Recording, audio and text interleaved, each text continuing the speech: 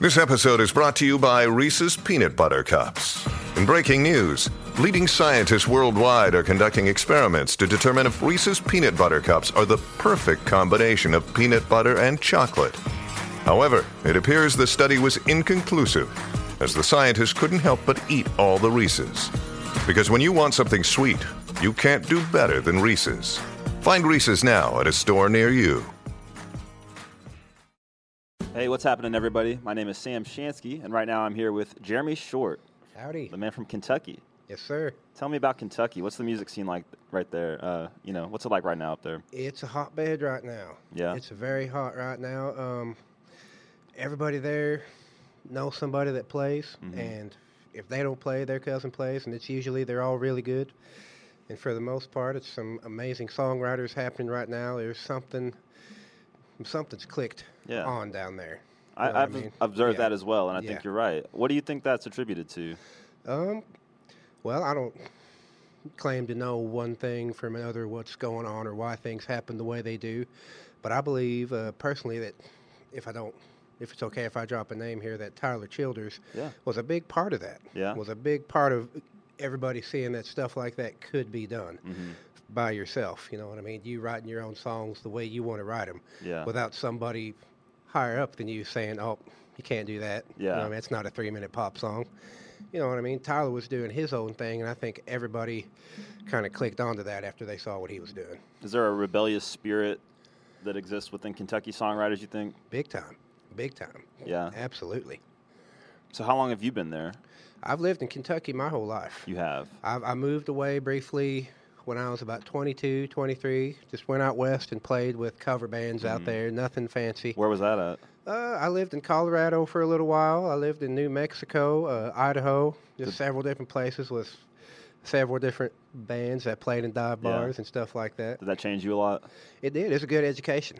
Yeah. Getting docked pay for not knowing Margaritaville, the guitar parts and stuff like that. You got it. It's a standard. You know what I mean?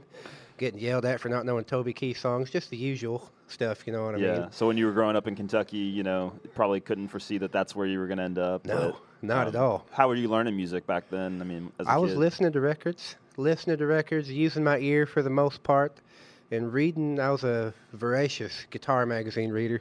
Just any of those I can get my hand on, I'd always flip in the back to the lessons. Yeah. That's where the good stuff was. And I don't really read music very well. I can read notes very slowly. If you give me a piece of music, I might spend an afternoon with it, and I could probably give you some of it back, but I'm not very good at that. I mostly use my ear for learning stuff. What were some of your early impressions of guitar players? Like, who were some of your favorites? Well, when I was in 4th grade, the first one that really reached out and pulled me in was B.B. King. Oh, really? And we got a CD in through the Columbia House Record Club.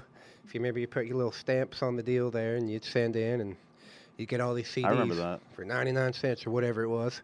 B.B. King was one of them. I don't remember why I put the stamp on there or who did it, if I did it, if my mom put it on there. Yeah. Because she thought I might like it. But it ended up being highly profound, and that stuck with me.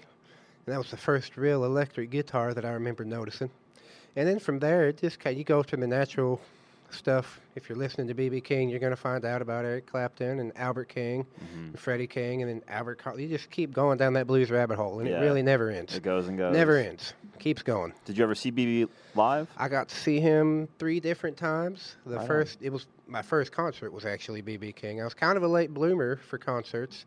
It was about 14 years old, and my mom, he came through Louisville. And I talked the whole week. I remember reading it in the Lexington Herald. B.B. King's coming to town, coming to Louisville, you know what I mean? And I was just kind of talking to them, around the house about that, kind of half-heartedly dropping hints. Yeah. And then the day of the concert came, and Mom said, let's go. And it was real cool. It's something I'll never forget. Kind of a rite of passage at that age and everything. It really was. Get to see something like that. It really was. At that point in his career,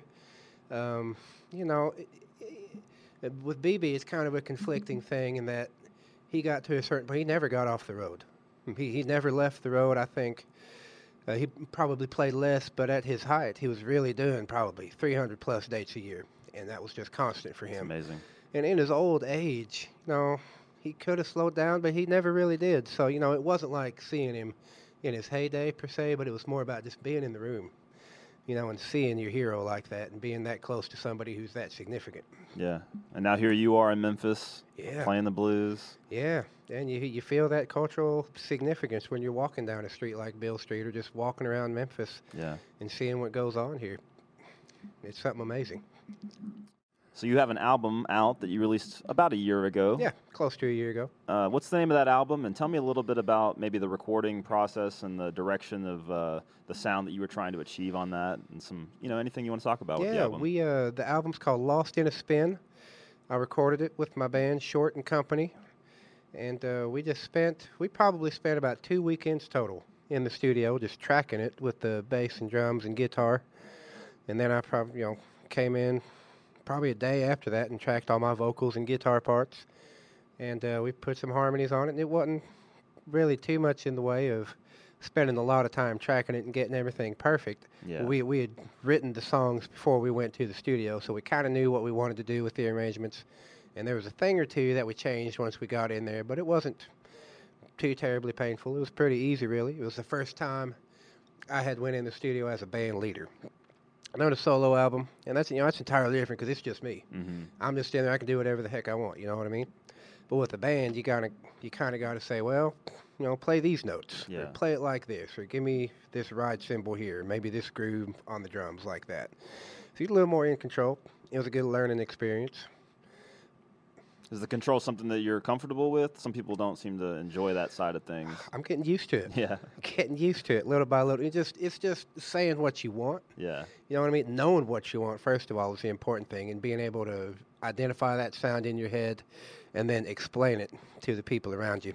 So it's been a learning curve, for sure. That's very cool. And who was involved on that? You said Short and Company. Is that a specific band, or is it kind of like... Well, it was the guys I was using at the time. Yeah. And they've all moved on. Okay. To other stuff. So it's like your project and just, a rotation of people coming and going. Exactly. Okay. Short and Company. Yeah, It's just whatever it needs to be at the moment. I dig it.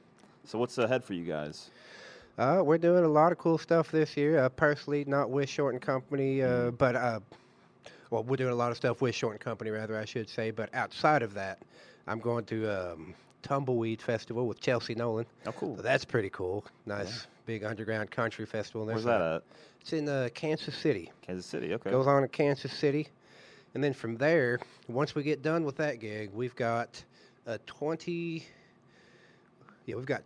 hours to drive 12 hours to the next gig in West Virginia. Oh, well. So we got to go from Kansas City to Mountain Music Festival in West Virginia, in Fayetteville, West Virginia, which is about 13 hours away from Kansas City. And we have about 23 hours to make the drive. So that's going to be fun. That'll be a Short and Company gig at the Mountain Music Festival. So that's going to be a fun ride. Are you cool with life on the road? I love it. You like that? I love it, man. I love working. I mean, because if you're on the road, you're working. Yeah. You know what I mean? You're out there doing it. You're making a name for yourself. Being in a new town with people that haven't seen you before. It's exciting. It's exciting. It's absolutely one of the most exciting things I think a musician can do is get out there and just see the rest of the country. So is it safe to say you don't miss the Chicken Shack? I'm still at the Chicken Shack 4 days a week. Oh, well then, at the moment, Well, there we go. And I'm one of the openers there. I'm there 8:30 till about 3 or 4 most days. 4 days a week rather. And then I got my weekends and evenings to do whatever else I need to do with You're it. a busy man. I try to stay. What else do you do? I mean, music's just your number one thing. I mean, music's a big one. I love to cook. You cook, okay. I'm a home. I'm not Gordon Ramsay. I'm not going to go on and tell you that these scallops are undercooked or anything like that. I don't care. But I like to cook at home. And just a few little things. We got one of those electric pressure cookers. Yeah. Those are game changers. They are. Game changers. They really are. Oh, my goodness. I cook soups in them and stuff all the time. It's ridiculous. I make all kinds of... You cook a whole chicken in there, and you just get chicken stock, and it's just insane, the amount of stuff you can do, and it's so easy. Yeah. So easy. It's amazing to think that we made it this far without them. Yeah. I don't know what we were doing. Well, our grandparents, that generation had the original pressure cookers. Mm-hmm. Everybody's got their canon with their grandparents, that story. And those kind of, were intimidating because you can't really control that. You just put it on and kind of hope for the best, then take it off the heat source. But with these electric ones, you can get in there and personalize it and do what you need to do with it. Make it easy. So did you have a hand in making this soap? No, that That was my girlfriend, actually. She plays a big role in all of this. She's a big help, basically, with managing stuff on the road and actually helping out with the branding like that. And that was beautiful. She reached out to a company called Hubini, B-I-N-E, and she does soaps and stuff and customized soaps. Yeah. And Danny reached out to her and said, or I can't remember who reached out to who, honestly, to be honest with you. But one of them reached out to the other, said, we need to do a Jeremy soap, and that's what came out. I love it. Wash yourself with myself. For those of you watching at home, what you need to know is this thing smells amazing. It's like gingerbread. Oh, it's ginger, kind of a Christmassy smell. Yeah. It's amazing. Yeah. Also, you've got more. Let's mention this. We've got a air freshener, which also smells amazing. Yeah. I keep them in the van. These are clever. Building a brand. I like it. I sell them at work all the time. You do? Like, people steal from each other their air fresheners. This is the first air freshener I've seen from a musician. So it's a hot item. They sell, man. They're moving. I might have to steal this brilliant idea. Oh, we'll leave a couple in the bathroom for you. Very cool, so I don't have to steal. That's good. Well, Jeremy, thank you very much for being here today and talking a little bit with us. And no problem. Best of luck with Short and Company, and people out there, get out and see them sometime when you can. I'm sure you'll be out there on the road and yes, sir. Touring all around. All right. Thank you so much. Thank you. Yeah, buddy. It's NFL draft season, and that means it's time to start thinking about fantasy football. FantasyPoints.com features industry-leading experts and prognosticators using proprietary hand-charted data to help you score more fantasy points. FantasyPoints.com is the place to go for whatever kind of fantasy football you play. Whether you play fantasy football, daily fantasy sports, or do a little bit of everything, Fantasy Points has the meticulously researched content to guide you to victory. And why wait for the fall? Fantasy Points also covers the new spring football league, the UFL. Join the guru, John Hansen, Scott Barrett, Joe Dolan, and other massive names in the fantasy football universe with an exclusive offer. Use code Pantheon for 15% off any Fantasy Points package, including the all-in package, with access to every article, tool, and data nugget that Fantasy Points has to offer. That's FantasyPoints.com and code Pantheon for 15% off at Fantasy Points. FantasyPoints.com, code Pantheon. Score more fantasy points.